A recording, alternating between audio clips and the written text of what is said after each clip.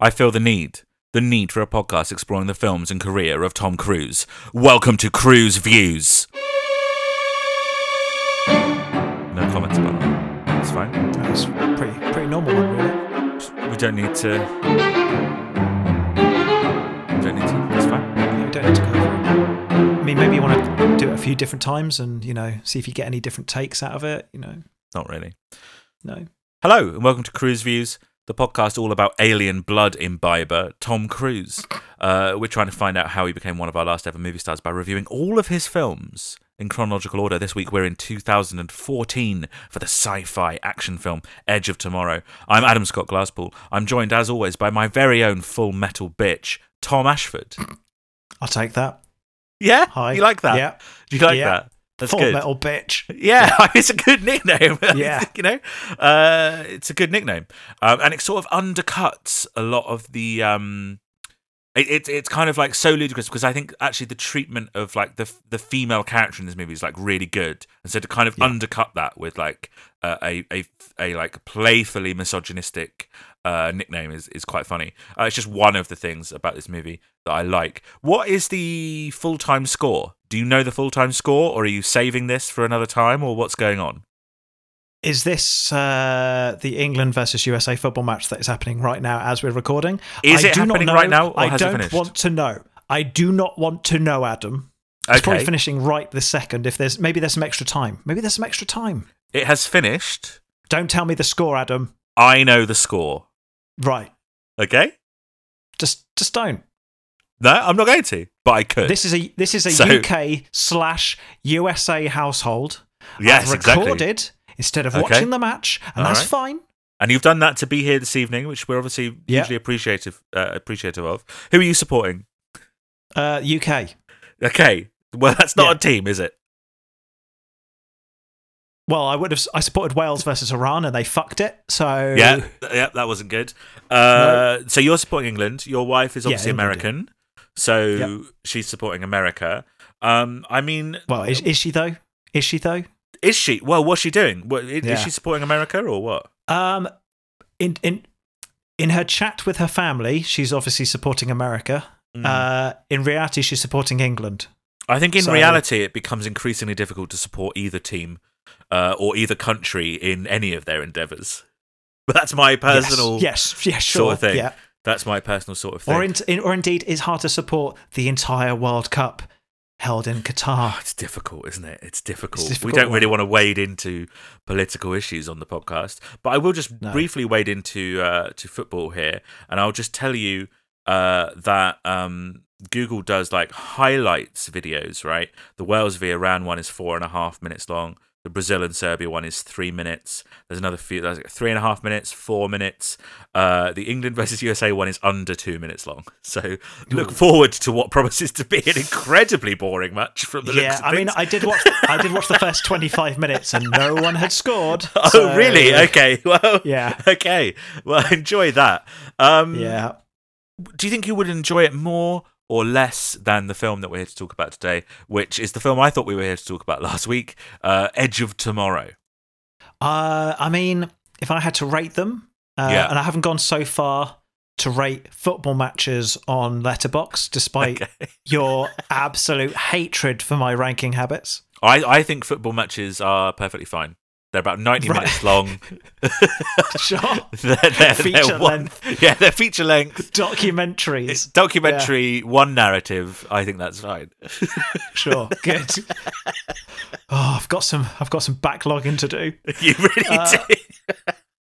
But yeah, I think I would rate Edge of Tomorrow higher than the average football match, or indeed any football match. Well, I mean, apart I from would maybe rate the 6-1 Panama match that I saw in a pub once, which was incredibly fun. 6-1 Panama match. Who were Panama playing? England versus You nearly Panama. said UK, didn't you? UK. You are aware that we Scotland... are the UK. We're the important one. Scotland, Wales, England and Ireland have their own football teams. Yes. Do Ireland have their own football team? Beautiful countries. They're beautiful countries with smaller economies, and I forget about them, Adam. Do Ireland have their own football team? Do they have an Ireland, a Republic of Ireland and a Northern Ireland football team? I have no idea. Am I wading into difficult territory here? we're getting into difficult territory in that we don't know enough about football to say whether entire countries have a team or not. Well, no, but I don't know. I'm going to stay away. I'm going to stay away from it, Tom. You'd seen this movie before, 2014's Edge of Tomorrow. Adam, the first time I saw this was round your place once. What? That can't be you right. You showed me Edge of Tomorrow. Did I? Yeah. When? On what occasion? So many years ago. It was the same time that I think, I have to presume, the same time that we also watched The Room. Oh, wow. We did a double bill of one of the worst movies ever made and one of the best movies ever made. Yes. Okay. And you hailed both as the best movies ever made. Yeah, absolutely.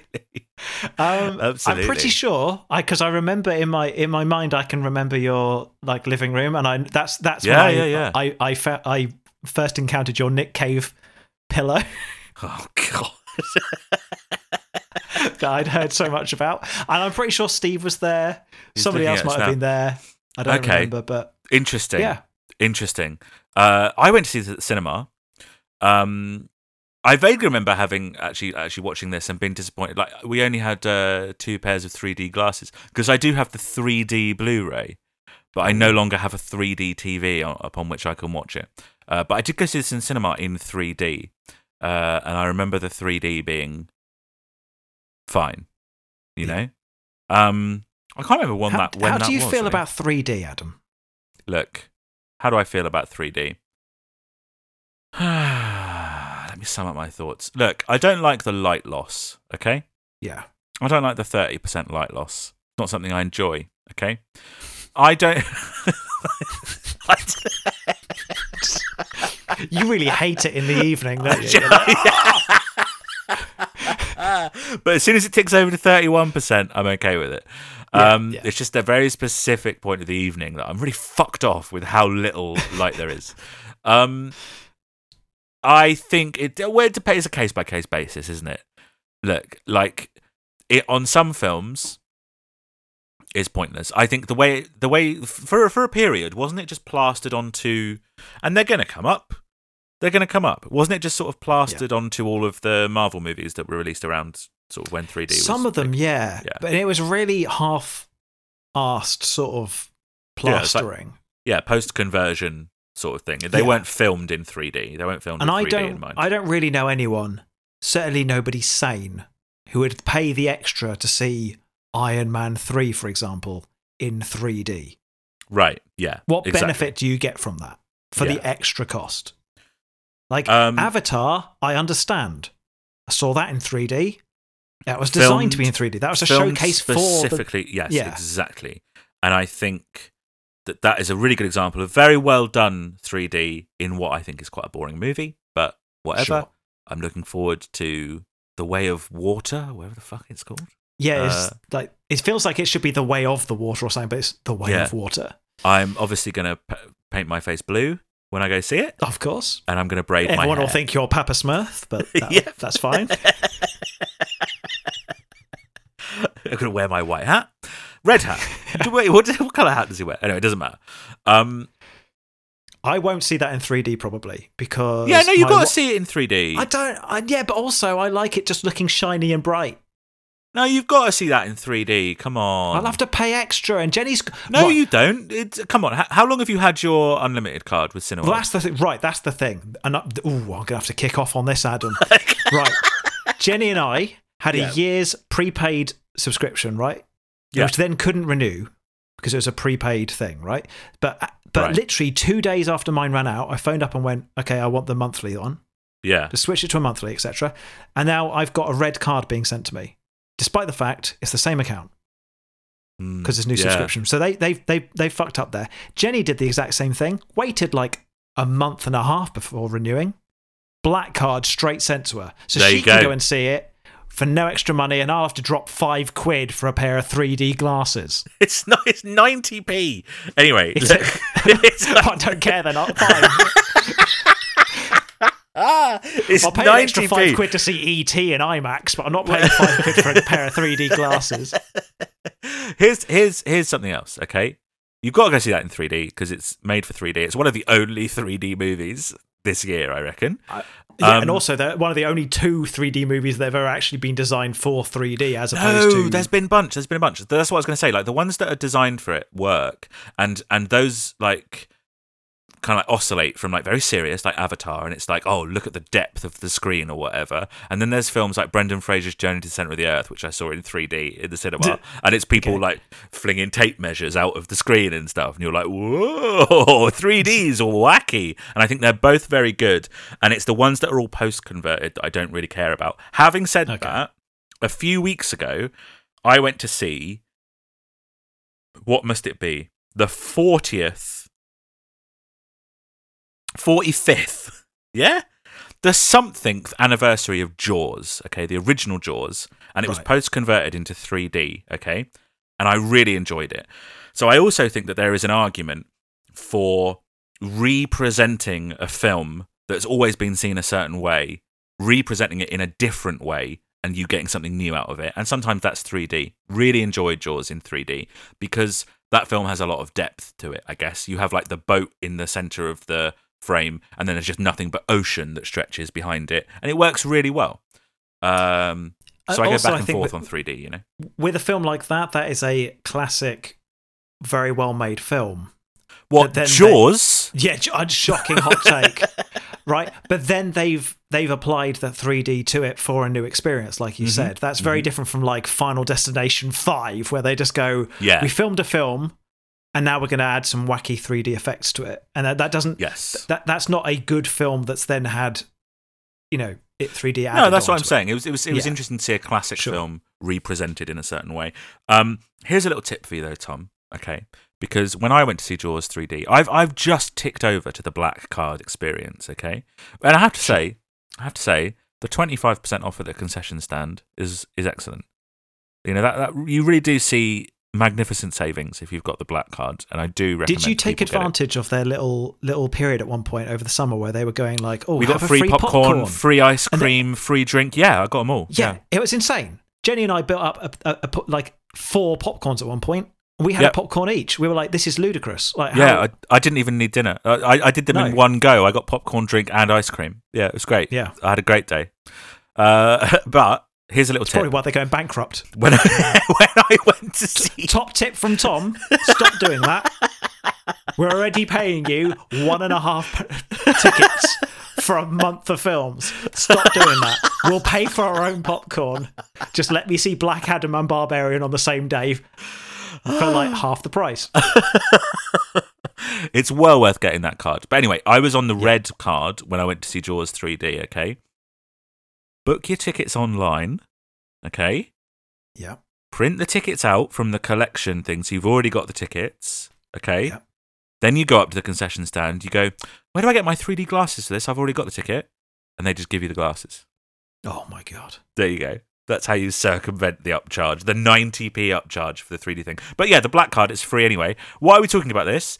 Tell me. We've got a good film to discuss. I know. We're behaving like we're discussing Oblivion or something. Yeah. Talk to me about Edge of Tomorrow. Right. Well, it came out, and you'll like this, Adam.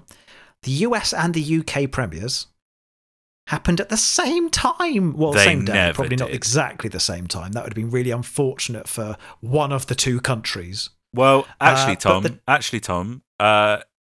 it was very close to being the same time. This film had 3 premieres on the same day. One in London, one in New York, and one in Paris. And Tom Cruise and Emily Blunt and Doug Liman flew round the earth attending each premiere. One of them was at 5 a.m. He would have been sleepy, wouldn't he? Yeah, sleepy little Thomas. But yes, anyway, carry on. Sorry. Yeah, so that was the 28th of May 2014. Yeah. The UK wide release was the 30th of May. And the USA had to wait until the 6th of June, Adam. Now, I have a note on that, Tom. Oh, here we go. The 6th of June, okay? Yeah. It's an important date. I don't know if you knew that. Does it seem, bearing in mind the content of the film, and the content of the film is why they did this, does it seem disrespectful that this film was released on D-Day? Yeah, a little bit. It does a little bit, right? A little bit. Because they've just... I know, it's sci-fi D-Day. Yeah, it is a lot of respect for the people that took part in D-Day, and a lot of people lost their lives. It does seem to somewhat trivialize it when you release a film that is just D-Day with aliens, doesn't it? Yeah, bizarre. What a weird choice that was. I mean, anyway, it would trivialize it if you released Saving Private Ryan. No, I think that film has a reverence to it. And sure. That would actually be very respectful to release it on that day, because that is a film that makes it's almost like a tribute to the people who went over the channel on D-Day, whereas this film doesn't really have that tone. You know what I mean? Now, I agree with you in that I think that I don't think the filmmakers of Edge of Tomorrow were going into I don't think the script writers or the novelist was going, I really want to pay respect to these people. They were just kind of using it as a, as a set piece, essentially, right? Which is fine. Whereas Saving Private Ryan, I think everyone going into it definitely had that intentions of like honouring and showing the horrors of what these people went through. Absolutely. But I think the marketing team responsible for the release date probably just went, that'll be good, won't it? Get some money in for that week, and that doesn't play so well for me. I don't think Spielberg would be going, release it on that day. It has to be that day. It's a weird decision, month, maybe. But it's just an odd decision for this kind of film. But okay, that's fine. Released on D-Day, fine, whatever. Yeah. Director Adam. Adam Lyman. Doug Liman. He's made some films. He's made loads of films. That's actually not true. He hasn't made loads of films at all. I mean, he's made some that I've seen, and I will now tell you. Adam, I will now tell them to you. I will now tell them to you. Allow me to recite the films of Doug Liman. The Bourne Identity. Yes, Mr. and Mrs. Smith. Okay, fine. Yeah. The Wall. The Wall. Wait, Wall. Have you seen The Wall? We are talking about the one with Matt Damon in China. No, that's the Great Wall. One? Yeah. Is it? This is about two American soldiers that are trapped by a lethal sniper with only an unsteady wall between them. It stars John Cena. No. Okay, fine. I'll stick with the slightly problematic white savior role of Matt Damon. Yeah, okay, fine. As the last Chinese war. I fucking know what that film's about. Yeah, American Made. He made American Made. That's a good one. Well, we're going to talk about that at another time. Yeah. He's also lined up for the upcoming Top Cruise / SpaceX program. Top Cruise. Yeah, he is. I mean, why not? Isn't that called Lunar Park? I'm looking at it on IMDb here. Oh, right. So he is also working on a film called Lunar Park that I recognise, but then could find very little detail about. Okay. I thought they were the same thing. Lunar Park maybe they are. And the one that's filmed in space. I think they are, but maybe they're not. But yes, he will be taking Tom Cruise to space. Which seems like a logical conclusion to the Tom Cruise sort of thing. He started as an indie director. He started with things like Swingers and Go, which was kind of a bit of a... I mean, Swingers is very famous for being the thing that launched the career of Vince Vaughn and Jon Favreau.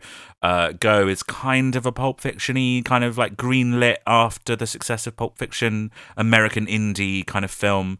He also directed Jumper, which is fucking awful. And then Edge of Tomorrow. Reliable. And he's lined up to do Live, Die, Repeat and Repeat. He is. We'll talk about that more later. Yeah. But he's reliable. He has an interesting style, which again we'll talk more about, I reckon.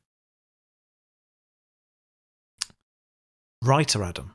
Mm-hmm. Shall we discuss the writers? Yes. Of this film? Well, yeah. So there's an interesting thing behind that as well. Yeah. Well, shall we start off with the novel? The source material. Is it not a graphic novel? It might be a graphic novel. I'm not going to discriminate, Adam. A novel's a novel to you. It's all you need is kill, right? Yeah.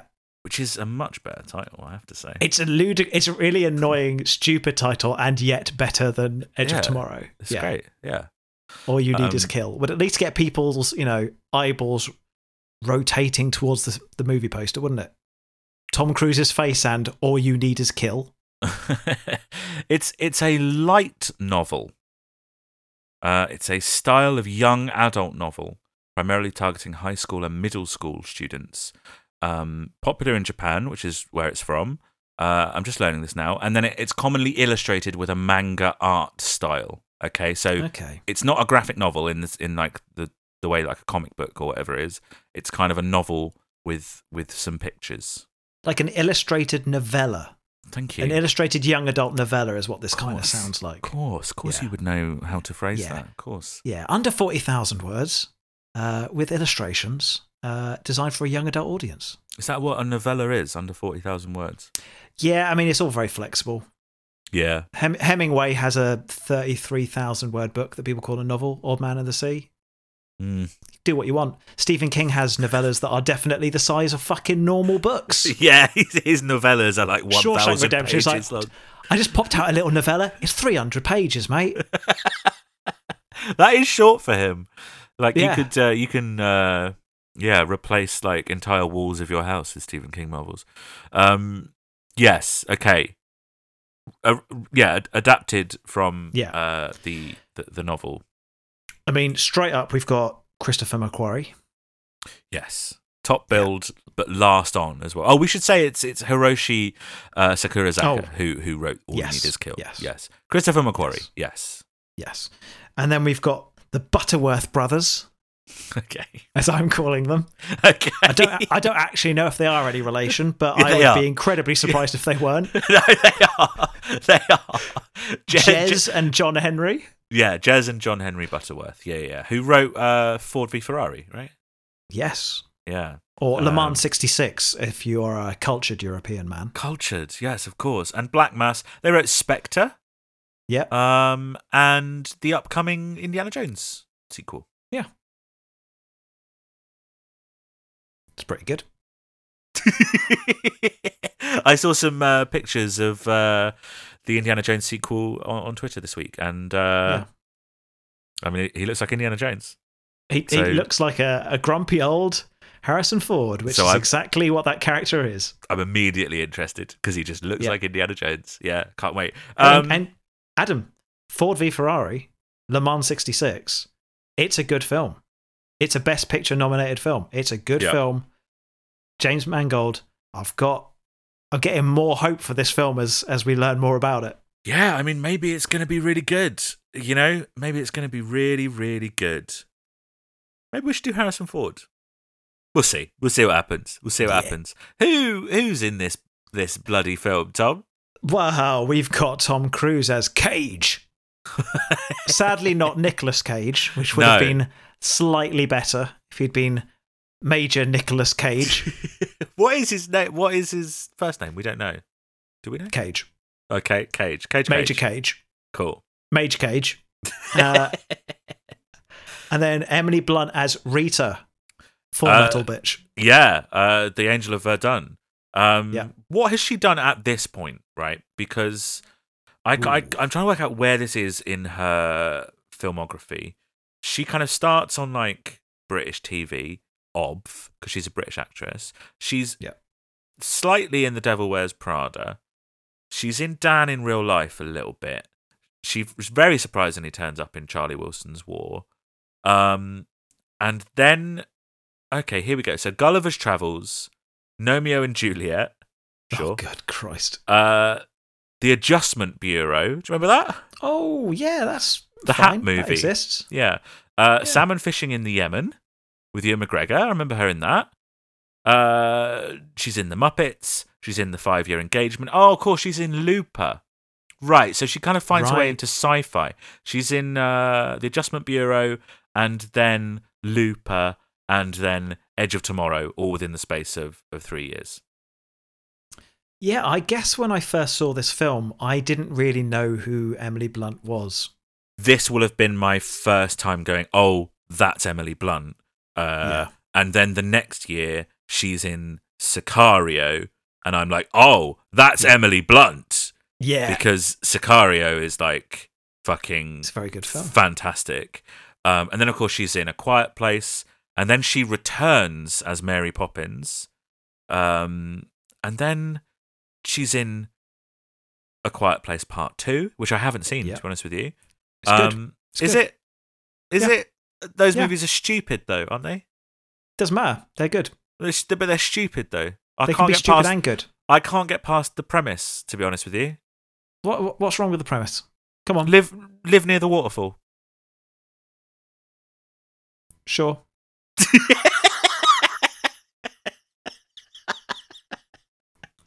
I'm not going to argue against that, yeah. Yeah. But, it's a good source of water. You can probably fish there. Yeah, they'll agree. Yeah. Then she was I think that's still a fine premise of, things can happen and you have to leave the waterfall. Yeah, absolutely. But they've got kids, and kids are fucking idiots. Every time you've got a situation like that, the kid does something stupid and you have to go and save the kid. I refuse to believe that it didn't occur to them. Look, they know that the monsters are attracted to sound, right? Yeah. Just put a radio in an old abandoned mine.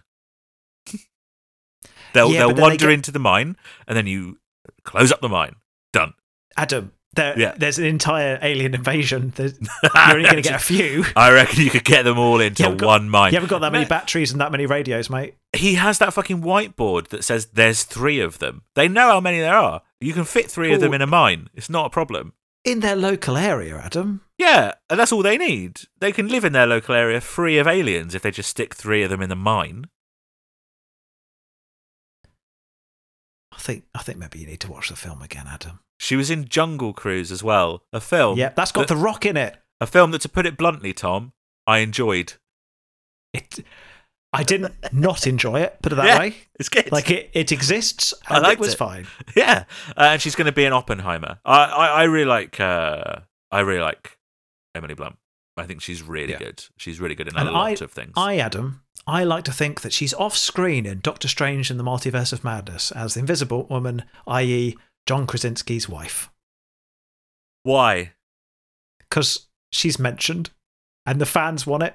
So why not? If you're going to put John Krasinski in the film, the only film, thing of value in those films is the stunt casting of it, isn't it? So you would just you'd put John Krasinski's real wife as the fake wife character, because that's the only thing. That's the only thing that Marvel can do of any value is connect dots.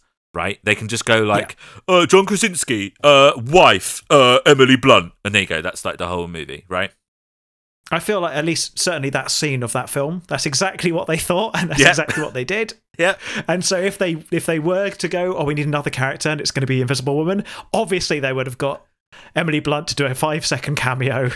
You're winding me up. Done. We're talking about the MCU again. I'm getting upset. Okay, let's move on. Okay, I'm sorry. Bill Paxton as Master Sergeant Farrell.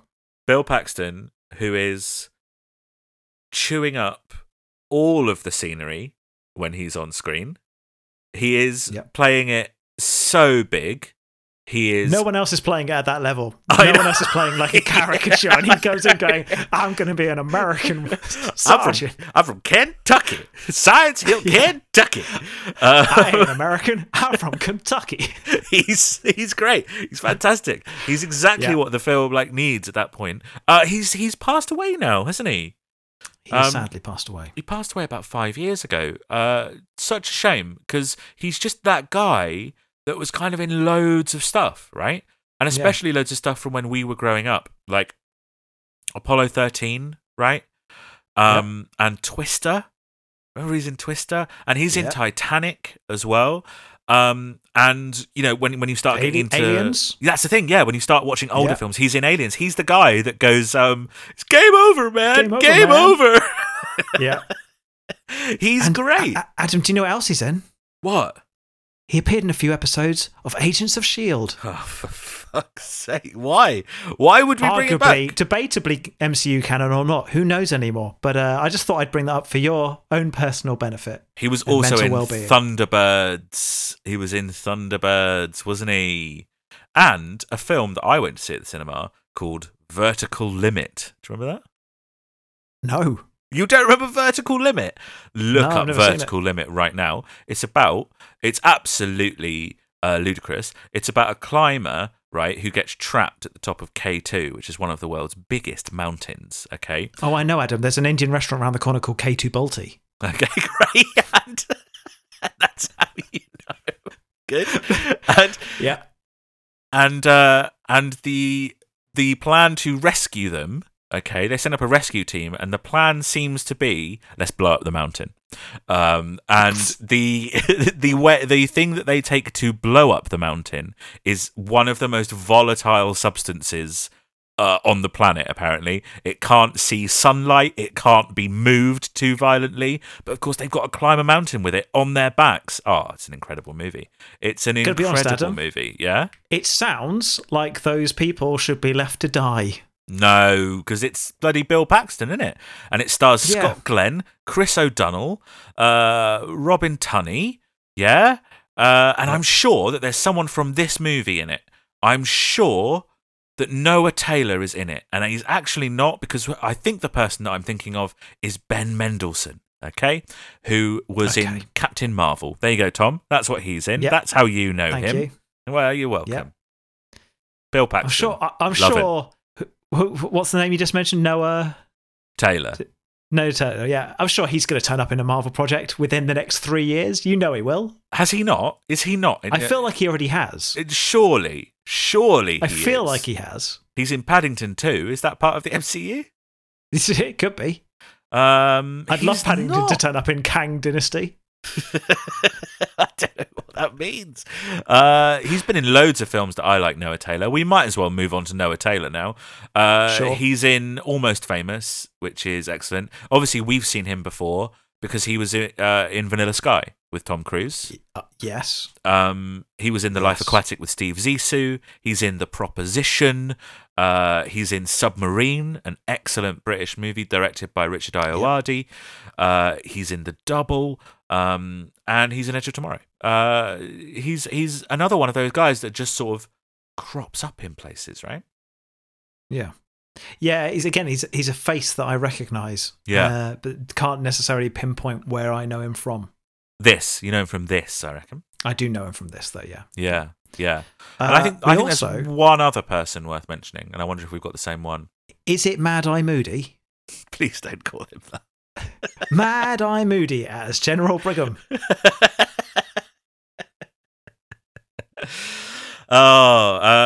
Brendan Gleeson, who is Domhnall Gleeson's dad, and Domhnall Gleeson's in Star Wars, Tom. He's in the new Star Wars movie. Yes. That's how you know Brendan Gleeson's, because his son is in the Star Wars movies. Is that helpful for you? His son is also in Harry Potter.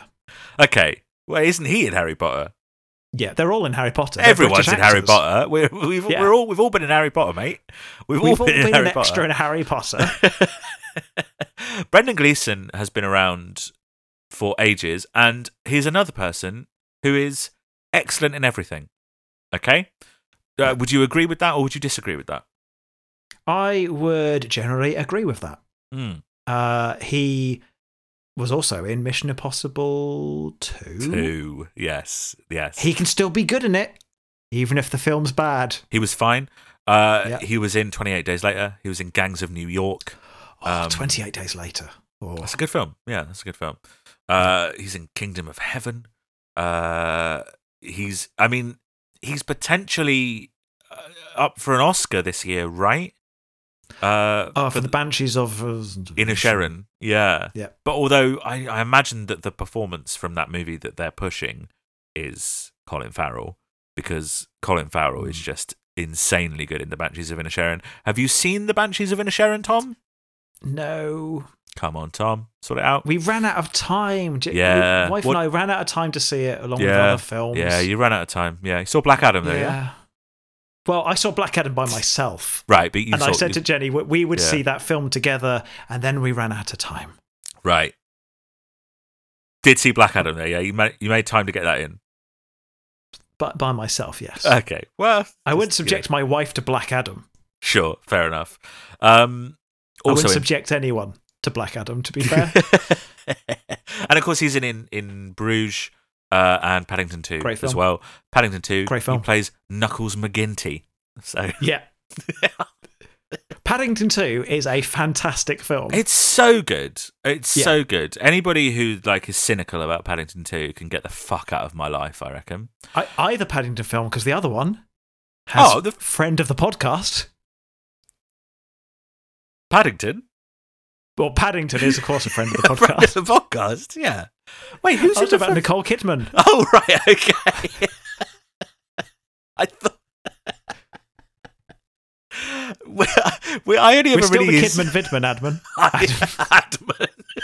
Admin. We're still the Kidman Vidman admin. I always use friend of the podcast exclusively for people who have been on the podcast, and I was like, which of our fucking guests have been in Paddington? Anyway, we should try and get Paddington on the podcast. Actually, that'd be good, wouldn't it? Yeah, that'd be nice, wouldn't it? I mean, we're an audio-only format, Adam, and let's be honest, it's probably quite a relatively easy format for us to get Paddington on. We don't need a budget. We just need a contact detail. Yeah, that's true. We just need to get Ben Whishaw. What would Ben Whishaw be doing on a Tom Cruise podcast? Who knows? I don't know. This film seemed to be passed around a lot of writers once the rights to the Japanese novel were picked up. Brad Pitt was approached before Tom Cruise to star in it.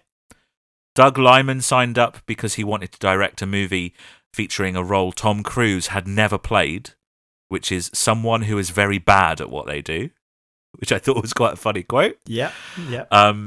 Roberto Orci and Alex Kurtzman were hired to rewrite it. They wrote Mission Impossible 3, and then the Butterworths were hired.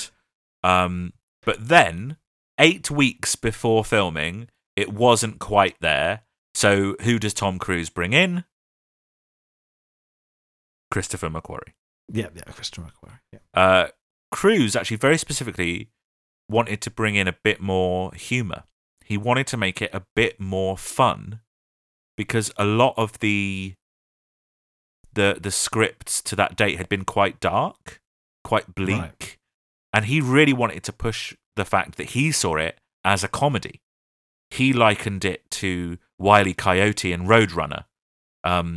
Cruise said he found it really fun coming up with new ways to kill himself. And I have to say, I think that's absolutely the right call. Yeah. To milk this sort of the setup for the humour in it. Well done. Well done, Mr. Cruise, I reckon. And then having McQuarrie approach it as a comedy on the back of Tom Cruise's suggestion, it helped a lot because they started filming this film without the ending. They didn't have it written. Previous endings was it not in the book? It has the book has a different ending. Okay. And there were numerous endings sort of bandied around, including one where the aliens learn how to reset the day again and the plan just fails. There were a lot of harsh endings that were written. Right. But approaching it as a comedy meant that McQuarrie could end it like a comedy, and comedies typically end where they began. They tend to go back to some kind of equilibrium, which gave him the idea to literally end the movie where it begins. So approaching it with a bit more fun idea sort of seemed to really help them. Cruise began pre-production on this film in the same week that he wrapped filming on Oblivion. He literally back to back. We discussed this, didn't we, about how Tom Cruise doesn't like holidays. He doesn't take days off. A holiday is starting a new film. McQuarrie was writing it while he was still directing the post-production on Jack Reacher. So, Jesus, that's crazy, isn't it? Imagine being Cruise and McQuarrie being like, so I'm just going to pop off and make Oblivion, and if you could have the script ready by the time I've finished that, so I can start this. Cool. See you later. No, it's crazy. It's a crazy way of working. It reminds me of the famous anecdote of Steven Spielberg, who during the evening would be editing Jurassic Park, and during the day was filming Schindler's List. It's crazy. It's a crazy way to work. This film, Edge of Tomorrow, it's a big production, right? The beach, for instance, is actually an indoor set, which you wouldn't necessarily assume. It looks like they're outside, I would say. And Doug Liman's style as a director is very much to kind of figure it out as you go. Okay? Right. The beach filming, all of the filming on the beach was scheduled to last 2 weeks and lasted 3 months. which is crazy. After filming had wrapped, they'd finished principal photography. Then they cast Jeremy Piven. And they filmed additional scenes with a new character played by Jeremy Piven, who is not in the movie. Because the scene... Yeah, I was thinking, so yeah, who's this guy? The additional scenes just were never put in. They started up filming again to shoot stuff that was never put in the movie. So it's all quite flying by the seat of your pants kind of thing. What does that mean? I've said it because it's a phrase. You fly by the seat of your pants. What does that mean? Like I know what it means because I've just used it, but what does the literal... I don't know. Flying on the seat of my pants. I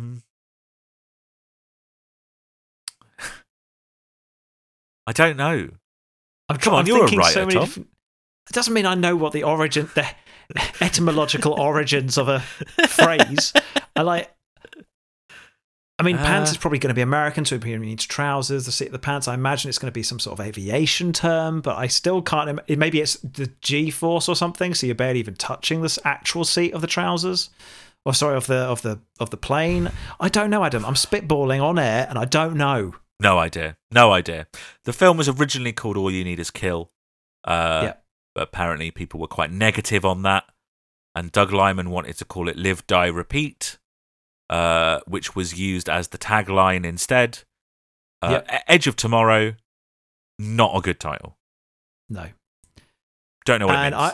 I remember us talking vaguely after, release of this film about how they essentially remarketed the DVD and Blu-ray as Live, Die, Repeat. Yes, the tagline was printed larger than the title.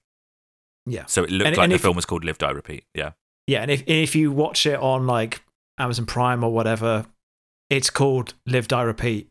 Yeah. Edge of Tomorrow. There was which is not its name, Adam. It's not. It's Edge of Tomorrow. It's Edge of Tomorrow. Yeah. There was a little rebrand, which we'll get onto when we get onto it. You'd seen it before. The film opens. Do you know what? Weirdly, right? We're recording them on the same night. This and Oblivion. They're both sci-fi movies. They're both sci-fi action movies. They're both sci-fi action movies starring Tom Cruise. They open in similar ways or with similar conceits, which is that they need to communicate to the audience everything that has happened outside of the movie so that they can just get to the movie as quickly as possible. But here, it's done so much better than Oblivion. Like, Oblivion is just done with voiceover and just, this is what happened, let's get on with it. And this is like edited newsreel of like what's been going on, which is that in 2015, and again, Tom, this didn't happen. We know this didn't happen, okay? Didn't happen. But in 2015, aliens called Mimics arrived in Germany via an asteroid and swiftly conquered most of continental Europe. And by 2020, which is when this film is set, and again, Tom, we know it didn't happen. We know it didn't happen. 2020, the United... Unless it's an allegory for the pandemic. It might have been. The United Defence Force, a global military alliance established to combat the alien threat, they've just achieved a victory over the Mimics at Verdun using these newly developed mech suits. And Tom Cruise plays Major Cage, who is a PR person, right? Yeah. Before the invasion, he was starting up an ad agency, which had to close because of the war. And now he does PR for the army. And his job was to go on the news and sell the war, basically. Convince people to sign up. It's what we see in the intro. We see real world historical footage of various things. And then Brendan Gleeson and Tom Cruise are kind of spliced in. Yeah. And they're talking about these machines that they have, and they're like exosuits, and they're going to make sure that we win the war because there was a huge victory in Verdun using these suits, and you should sign up for the army because you barely even have to think about what you're doing. These machines will do it all for you, and we're definitely going to win. And then General Brigham, played by Brendan Gleeson, calls in Major Cage. William Cage, that's it. His name's Bill. Sure.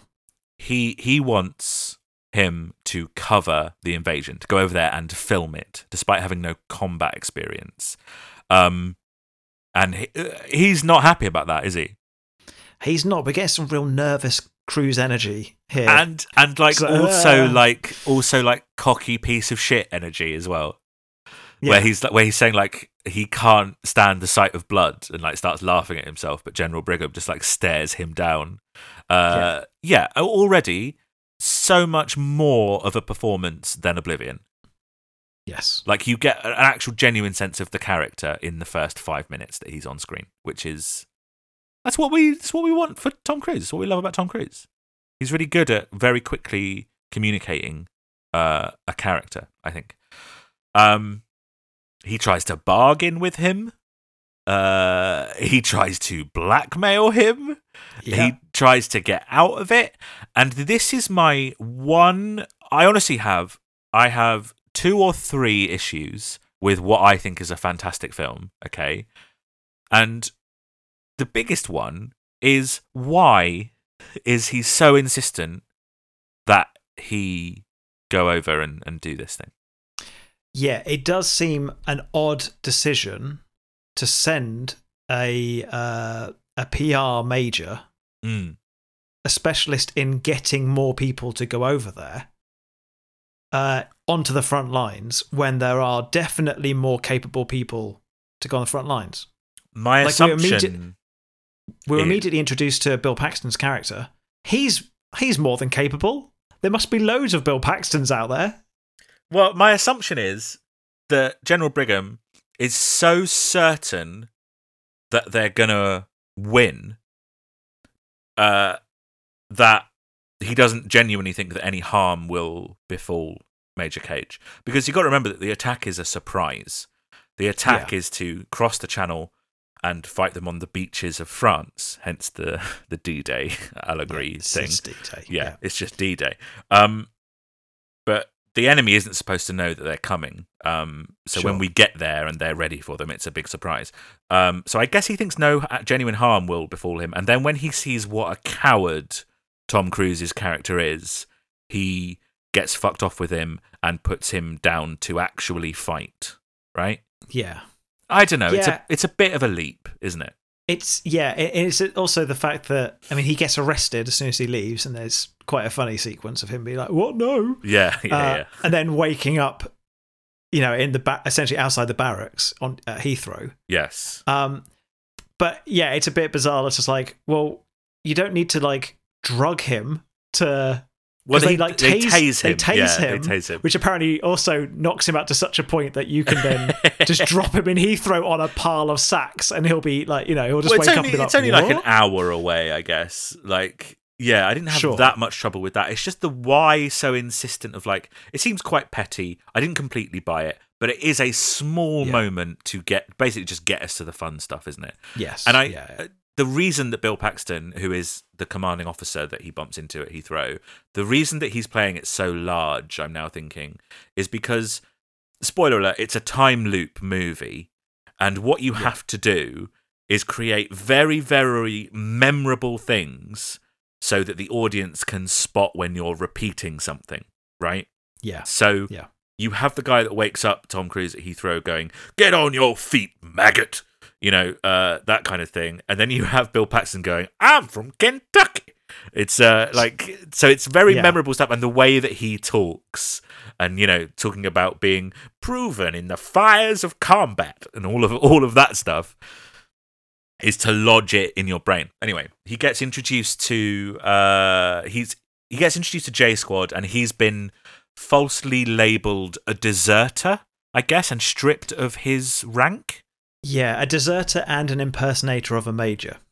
Yes, that's right. Yes. Which is unfair, because at this point he hasn't even said he's a major to anyone, really. So, well, didn't he say he's an officer? He did say he was an officer. Yeah, he does. He introduced himself as officer, like Major Cage. Yeah.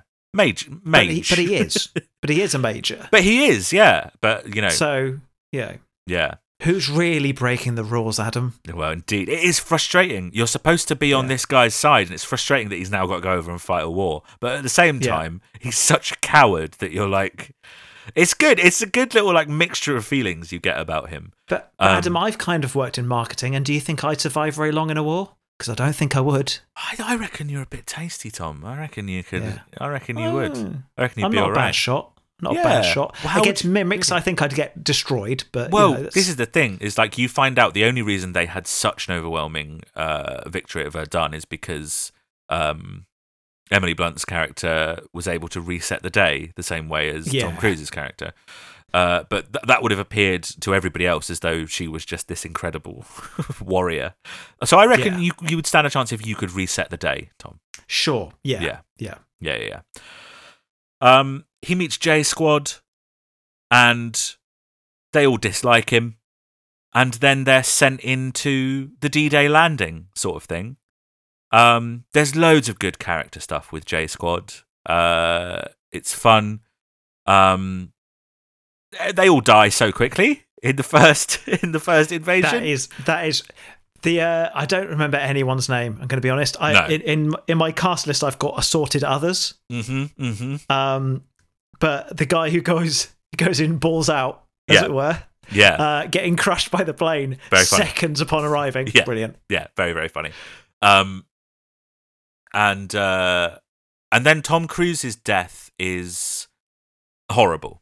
Like his face being burned by the alien blood or whatever. Like dissolving. It's genuinely alarming. And then he wakes up. Yeah. He wakes up back at Heathrow. And you're like, oh my God. So it's a time loop movie. Yeah. And do you know what's great about watching this film with someone who who doesn't know? Yeah. Jenny didn't know. I just said genuinely, this is the one Tom Cruise movie of like basically 20 years that I am going to insist that you watch with me. Yeah, because she's seen the Mission Impossible ones, so that's done. Right. I said, just watch it. You'll really enjoy it. And she had no idea. And suddenly Tom Cruise blows up with a landmine strapped to his chest. And then we see a shot of his terrified, melting, dying face. And then, I've woken up again. And she's like, what? That's what's great about this film is how many other films can you watch Tom Cruise die? None, because he's always the hero that is like impervious. We were talking about Night and Day, where it looks like he's been shot and he falls off the bridge, but then you just spend like 20 minutes of the movie waiting for Tom Cruise to come back. Whereas here, you can just watch him die again and again and again, and it like the stakes are pretty minimal because you can reset the day, but it also means that he could die at any moment. Which is what makes it so fun. There's like tension in that, and the different ways they come up with to kill him are great. And talking about stakes, we get the same thing in Interview with a Vampire, where you see what I did there. Yeah, see what I did there, Adam. It's good. Yeah. Where like even then, like he'll die halfway through the film, and even though he's not arguably the main character of that film, you still expect him to come back because he's so pivotal to like the charisma of the film. So like, to have a film where Tom Cruise is not only dying over and over again, but is playing that incompetent nervousness in a film where you would expect him to be incredibly masterful of everything he's doing. Yeah, exactly. Like, very refreshing. Yeah, exactly. You get to watch him learn. Like he's shit at everything from the get-go, and you get to like watch him learn. And I think with some time loop movies, they can get a bit tedious because you're watching the same thing again and again and again, and you're watching characters make incremental changes. But the way that this film is structured, and a lot of this has got to be Christopher McQuarrie, to be honest, who I think is excellent at writing scripts like this, where there's a lot of moving parts. A lot of that is like choosing which bits of the day to show us when. So like there's some bits of the day that he repeats that you know he's done 200 times, but we're seeing the 201st one, and that's the first time we've seen it. And it's just a way that like keeps it really, really fresh because they keep changing how that's used. Because at first it's confusion and just about survival and all the different ways that he could die, and then it's trying to get in contact with Rita, who he sees as an incredible warrior.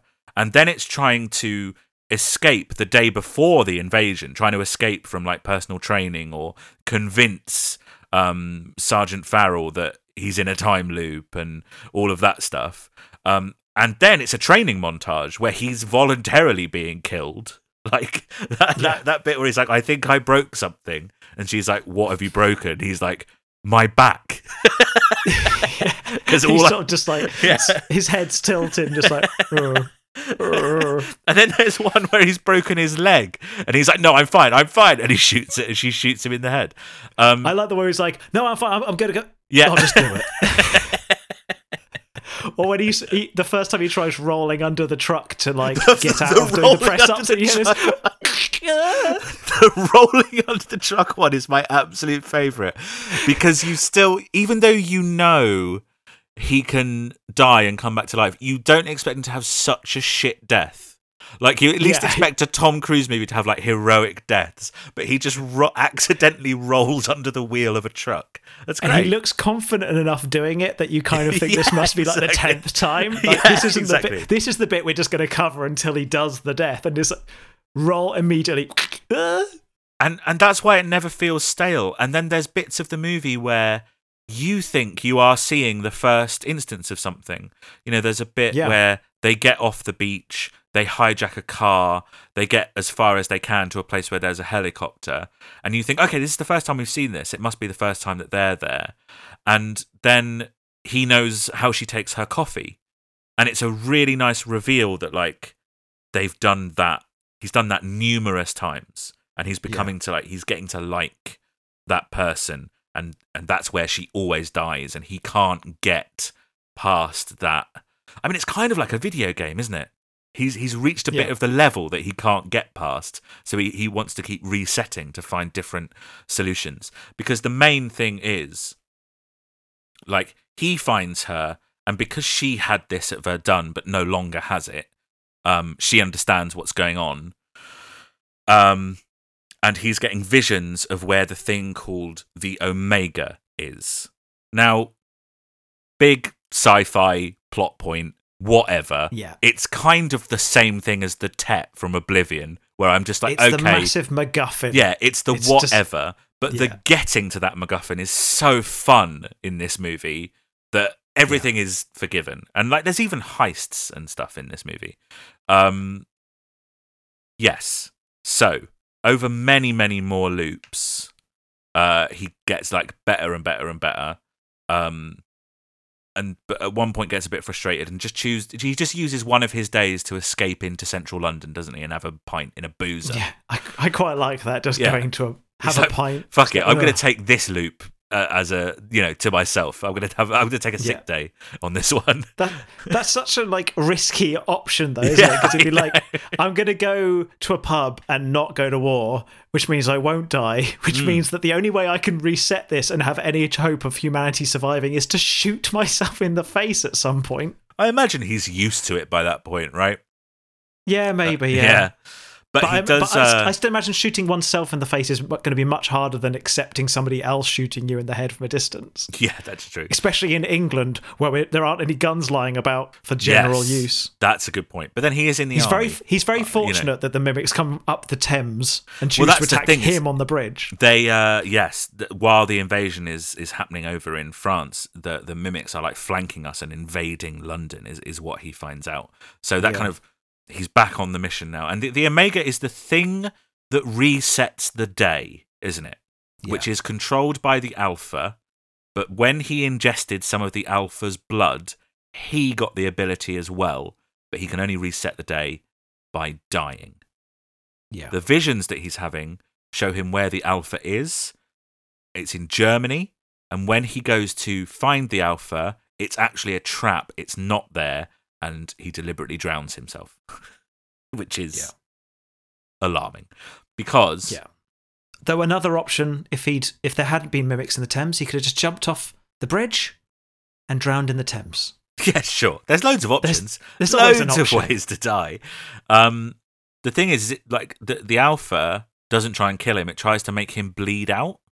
Because if that's like one of the rules, right? If he loses all the blood in his body, he loses the power. That's what happened to Rita, who is being helped by Noah Taylor as a scientist in I mean, he's great in it. That scene where he first hears that that's what's happening, and in order to reset the day, he's got to die. Cruise's delivery of him going like, "Okay, first of all, great presentation. I love your presentation." Like that's such a funny scene. Having this film as a comedy is such a good decision for the film. Where did we get to? Right, if he bleeds out, I mean, there's some dark stuff in there as well, because Rita makes reference to the fact that like she was dissected and put in psych wards and stuff. Yeah, she says the best thing that will happen to you will be, you know, psych ward, if unlucky, dissection. Yeah. And then later on, like he said something, and she says, "Yeah, psych ward or dissection," and it's like, oh, you're not talking about theoretically. Yes, you've actually been dissected and been stuck in a psych ward for a while. Yeah. Grim. The next bit of the plan, once they realise that was a trap, they need to get back to the Ministry of Defence and do a little heist where they talk to... It's a really good scene, actually, with the scene with Colonel Brigham, where he's telling him like what papers are going to be brought in and the secretary's birthday and all of that classic like time loop stuff. They need to get this. It's another MacGuffin. They need to get this device which he will stab into his leg and show him where the actual Omega is, and then they can go after it. Yeah. Adam, can I point out just some little issues I had with this scene? Absolutely. Which I generally liked because I thought it was a fun scene. I didn't necessarily need the exposition that we, the audience, already knew repeated back to us as the audience, because I know they're now telling the general about it. Yeah. But they're covering details we already know, mixed in with some fun little, oh, I know this about the secretary, I know that, whatever. Yes. And so I get why they have it, but it's a little bit like redundant to some extent. My other little issue, just from a logical standpoint, as soon as you've got the thing, you've got the MacGuffin for your MacGuffin. Use it. Stick it in your leg, and the second you know the information, she shoots you in the head. Yeah. This all goes wrong because they basically try to survive a situation they're obviously never going to survive. We're never going to survive. Just cut to the chase. Oh yes.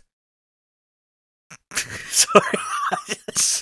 So yeah, I mean, I don't know why they get to the point where they have to crash when they've already wasted a day anyway. True. They have to reset the day in because the invasion's already happened. London's about to be destroyed anyway. At that there point is of the somewhat of a time limit, though. They could, if the Omega turned out to be in London, they could destroy it in the same day. Do you know what I mean? That's like but you could still do it quicker. The stronger the visions that he has, the less time they have for him to. Do you know what I mean?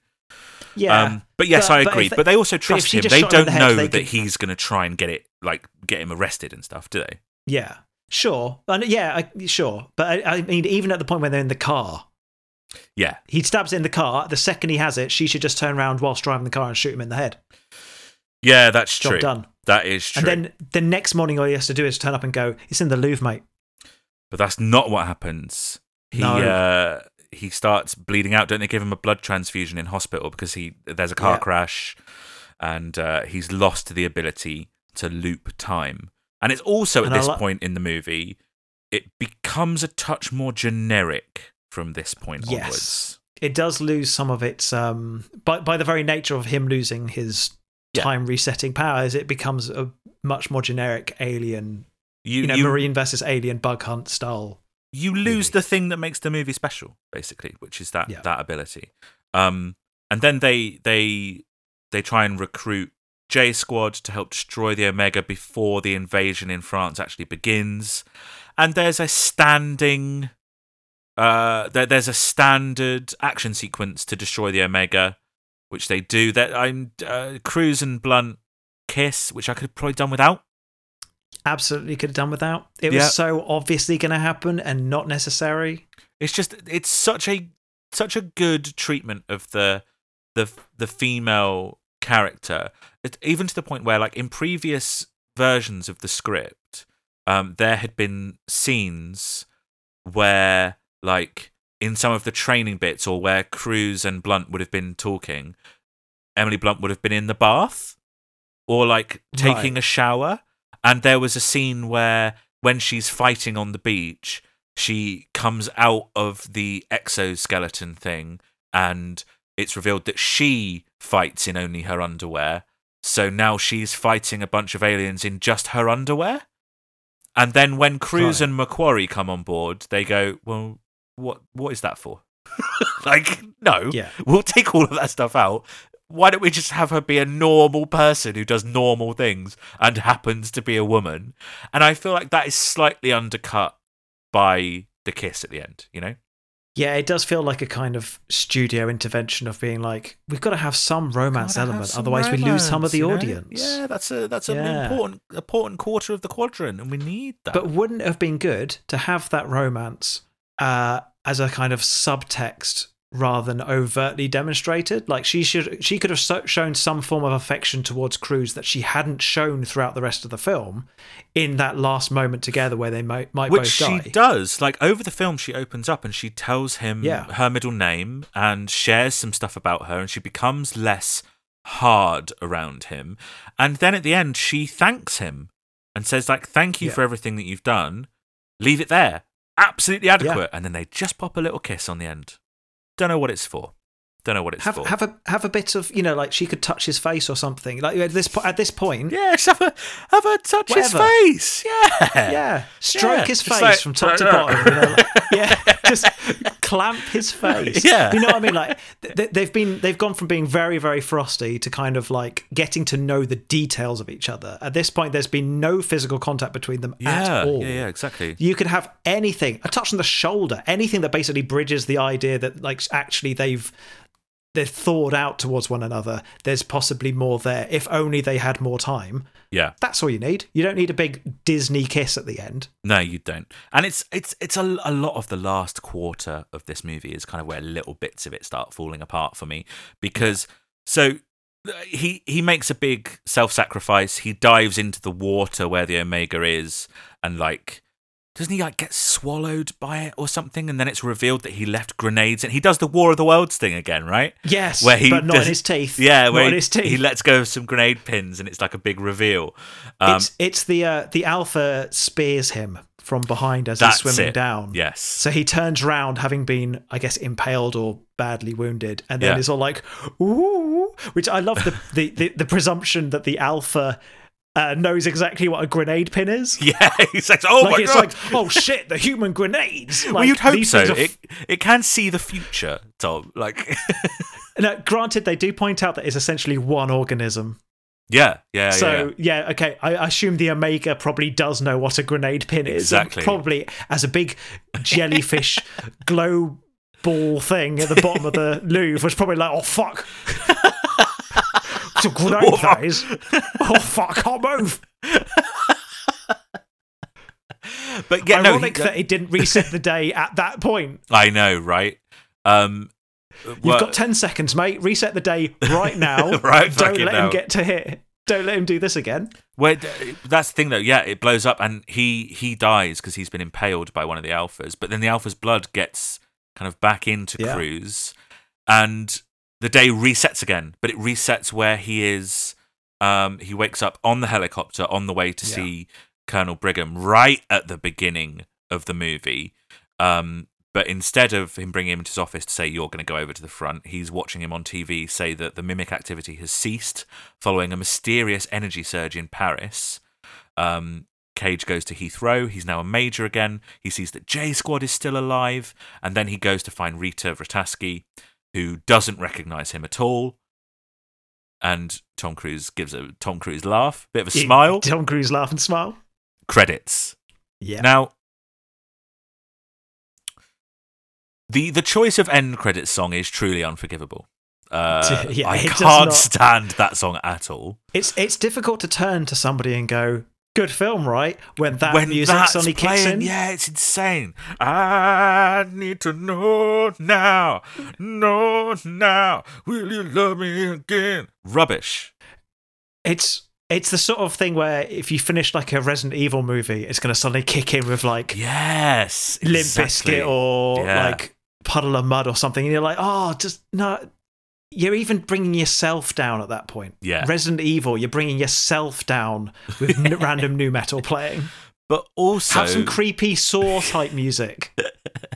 Stick to genre. Like, it winds me up. But also it compounds the ending in general into something like there are other problems with the ending rather than just the end credit song. Like the ending, look, I get it. It makes enough logical sense to get by.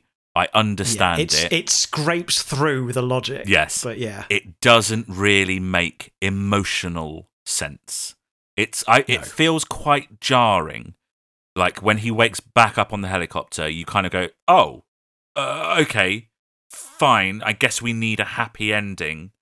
It didn't make emotional sense to me. The narrative arc of someone who starts as self-serving, like Tom Cruise's character is, who's desperately trying to get out of the situation, trying to bargain, trying to blackmail, from him to go to there to making the ultimate sacrifice, which is him killing himself for the good of humanity, that's a bit more compelling, I think. And a bit like The Kiss, I don't need the happy ending tacked on, necessarily.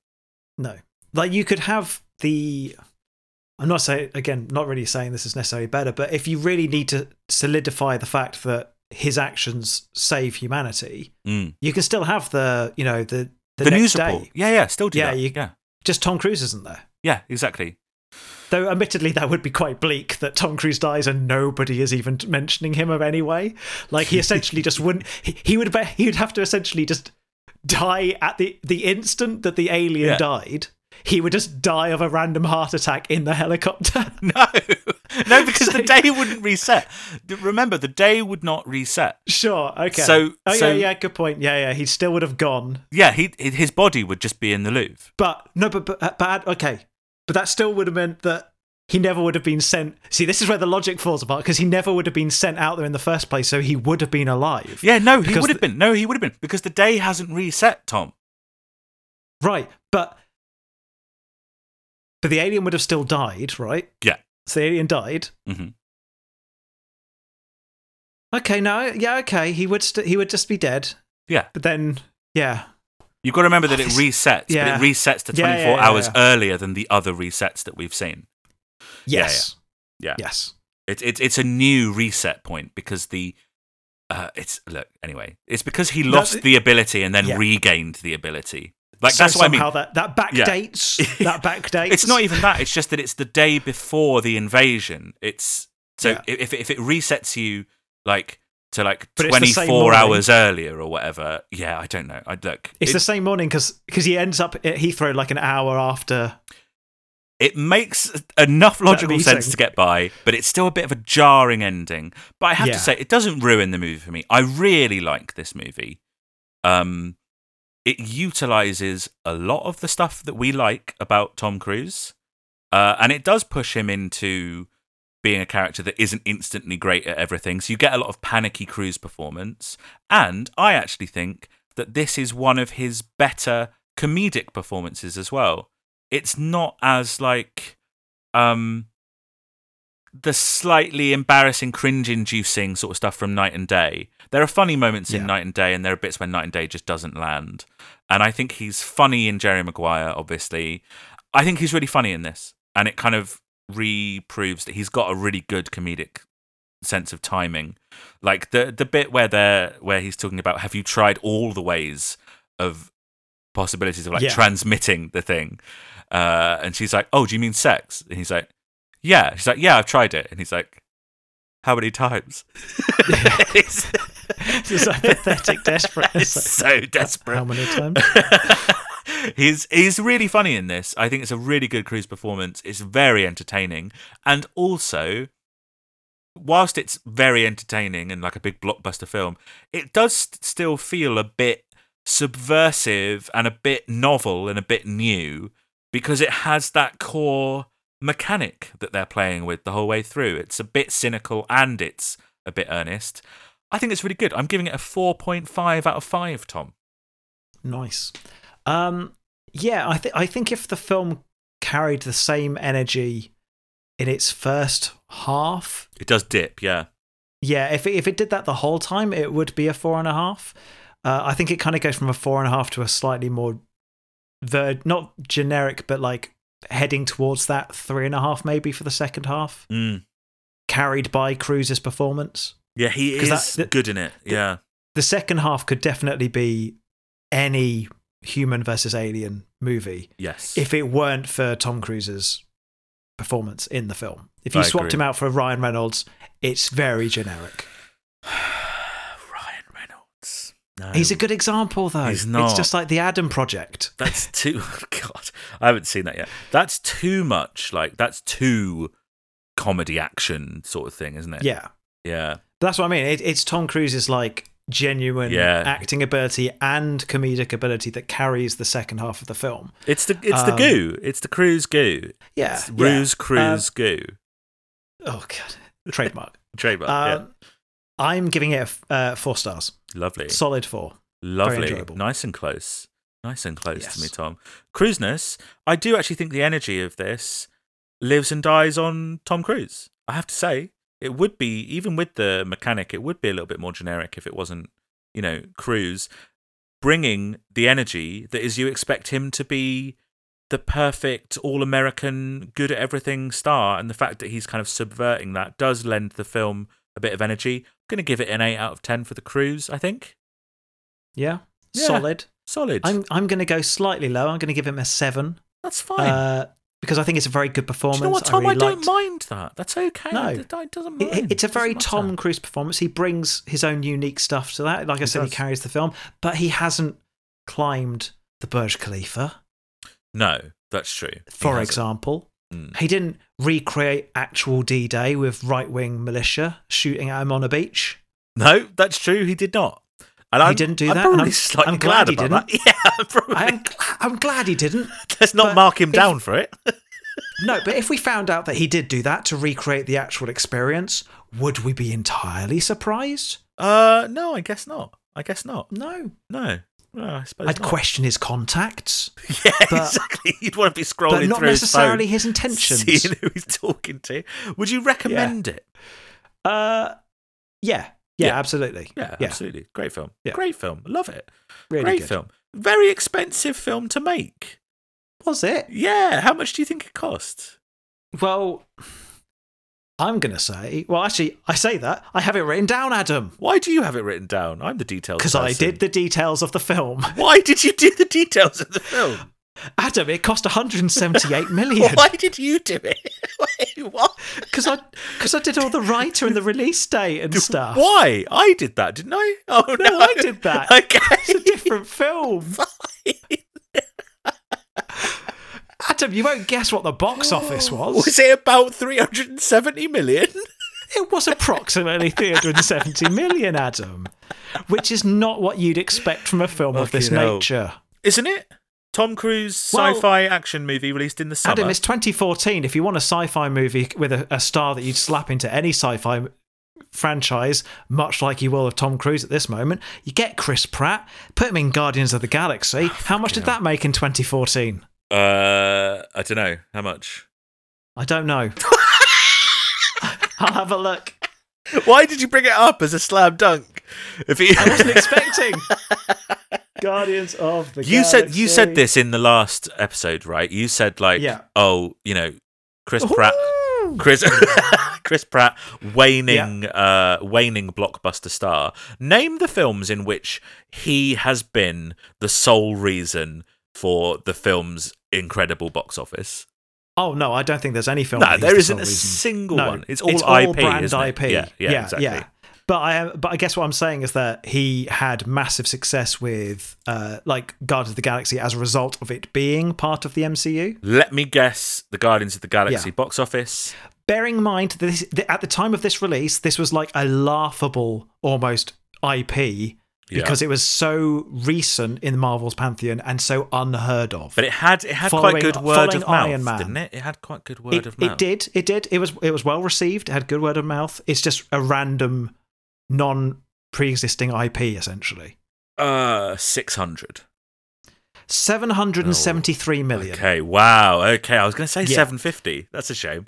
That's okay. Yeah, that's. I mean, it's more. It's double this, isn't it? Basically. Yes, yeah. That's my main point. Is that is just on the basis of that following the Avengers. Basically, that had 770 million. This had what 360. But remember that the last Tom Cruise film, excluding the Mission Impossible franchise. The last Tom Cruise film to take over 100 million domestically was War of the Worlds. It's 2005, 9 years previous to this. And the box office in America for Edge of Tomorrow was a little bit lackluster, but it did cross 100 million. He did break that dry spell of the non-Mission Impossible movies breaking over 100 domestically. But only just. He did it by $200,000. So that domestic take was lower than you would think. But word of mouth and stuff, it had positive reviews. There's a sequel on the way, apparently, although Doug Liman and Emily Blunt, they go back and forth on that about whether or not it's possible, whether or not the budget is feasible in a post-pandemic world. And then, yes, as we talked about, because of that lackluster American box office performance, when it was released on DVD, the tagline was printed bigger than the title of the movie, making it look like it was called Live, Die, Repeat, just on the off chance that the word of mouth on it, or like people who have heard, Edge of Tomorrow underperformed at the box office, might look at the case and go, well, that's not Edge of Tomorrow, that's Live, Die, Repeat. I might watch that. I've not heard of that, you know. That's such a desperate marketing strategy, though, isn't it? And it's just confusing as well. Hopefully, people won't recognise the product we put out. Yeah. It's not a good campaign. Yeah, it's an odd way of doing it, but I think it's kind of like I have only ever had a good time watching this movie. I think that's probably the fifth or sixth time I've seen it, because it's the third time I've logged it on Letterboxd, but I've only been on Letterboxd since 2018. So I bought the Steelbook Blu-ray when it came out and everything. So I've definitely seen it loads and loads of times. It's probably one of my most watched Tom Cruise movies outside of Jerry Maguire and whatever. It was that week where I watched Jerry Maguire 4 times. I was having a bad week. Tom. I was worried about you, Adam. Were you? To be honest. Well, ready. Stay away from Letterboxd tonight, because I think I'm going to watch it in a minute. So I must get to that. Before we wrap up, though, it's obviously time for our long-running game. Only one of us is allowed to look at the IMDb trivia page for each movie, and this week it's me. I'm going to present Tom with 3 pieces of trivia. Only one of them is one that I've made up. He'll have to discern which one that is in 2 Crews and a Lie. Okay, so money-wise, I owe you $167,772,160. Can we please double or nothing it? Yep. Cool. I've done loads of research on this. Look, I've cleverly seeded it by talking about something earlier that connects to it. So I think you might find this one pretty difficult. Number 1. Tom Cruise spent over $100,000 of his own money on a lavish wrap party for the cast and crew. He did not himself attend, as he was finishing some scenes for the movie. Okay, that's number 1. Very generous of him. Well, he's a generous guy, if true. If Cruise. Number 2. Tom Cruise didn't want the exosuits to be too CGI, so it would be more real to the audience. He showed up 2 months early to personally help research and develop the suits that they would be wearing in the movie. Some Cruise dedication. Cruise dedication. Indeed. Number 3. Okay. Originally greenlit as a sequel to Groundhog Day, Bill Murray was going to play the role that eventually went to Emily Blunt. However, pulled out of the project when Cruise refused to remove the scene where they would kiss. We talked about why it was maybe included. Maybe it was Cruise's insistence because he wanted to kiss Bill Murray. Yeah, it's weird. He just wanted to give Bill Murray a little kiss. Maybe that was his whole reason for making the movie, was to kiss Bill Murray. So unfortunate there wasn't any ice cream on set.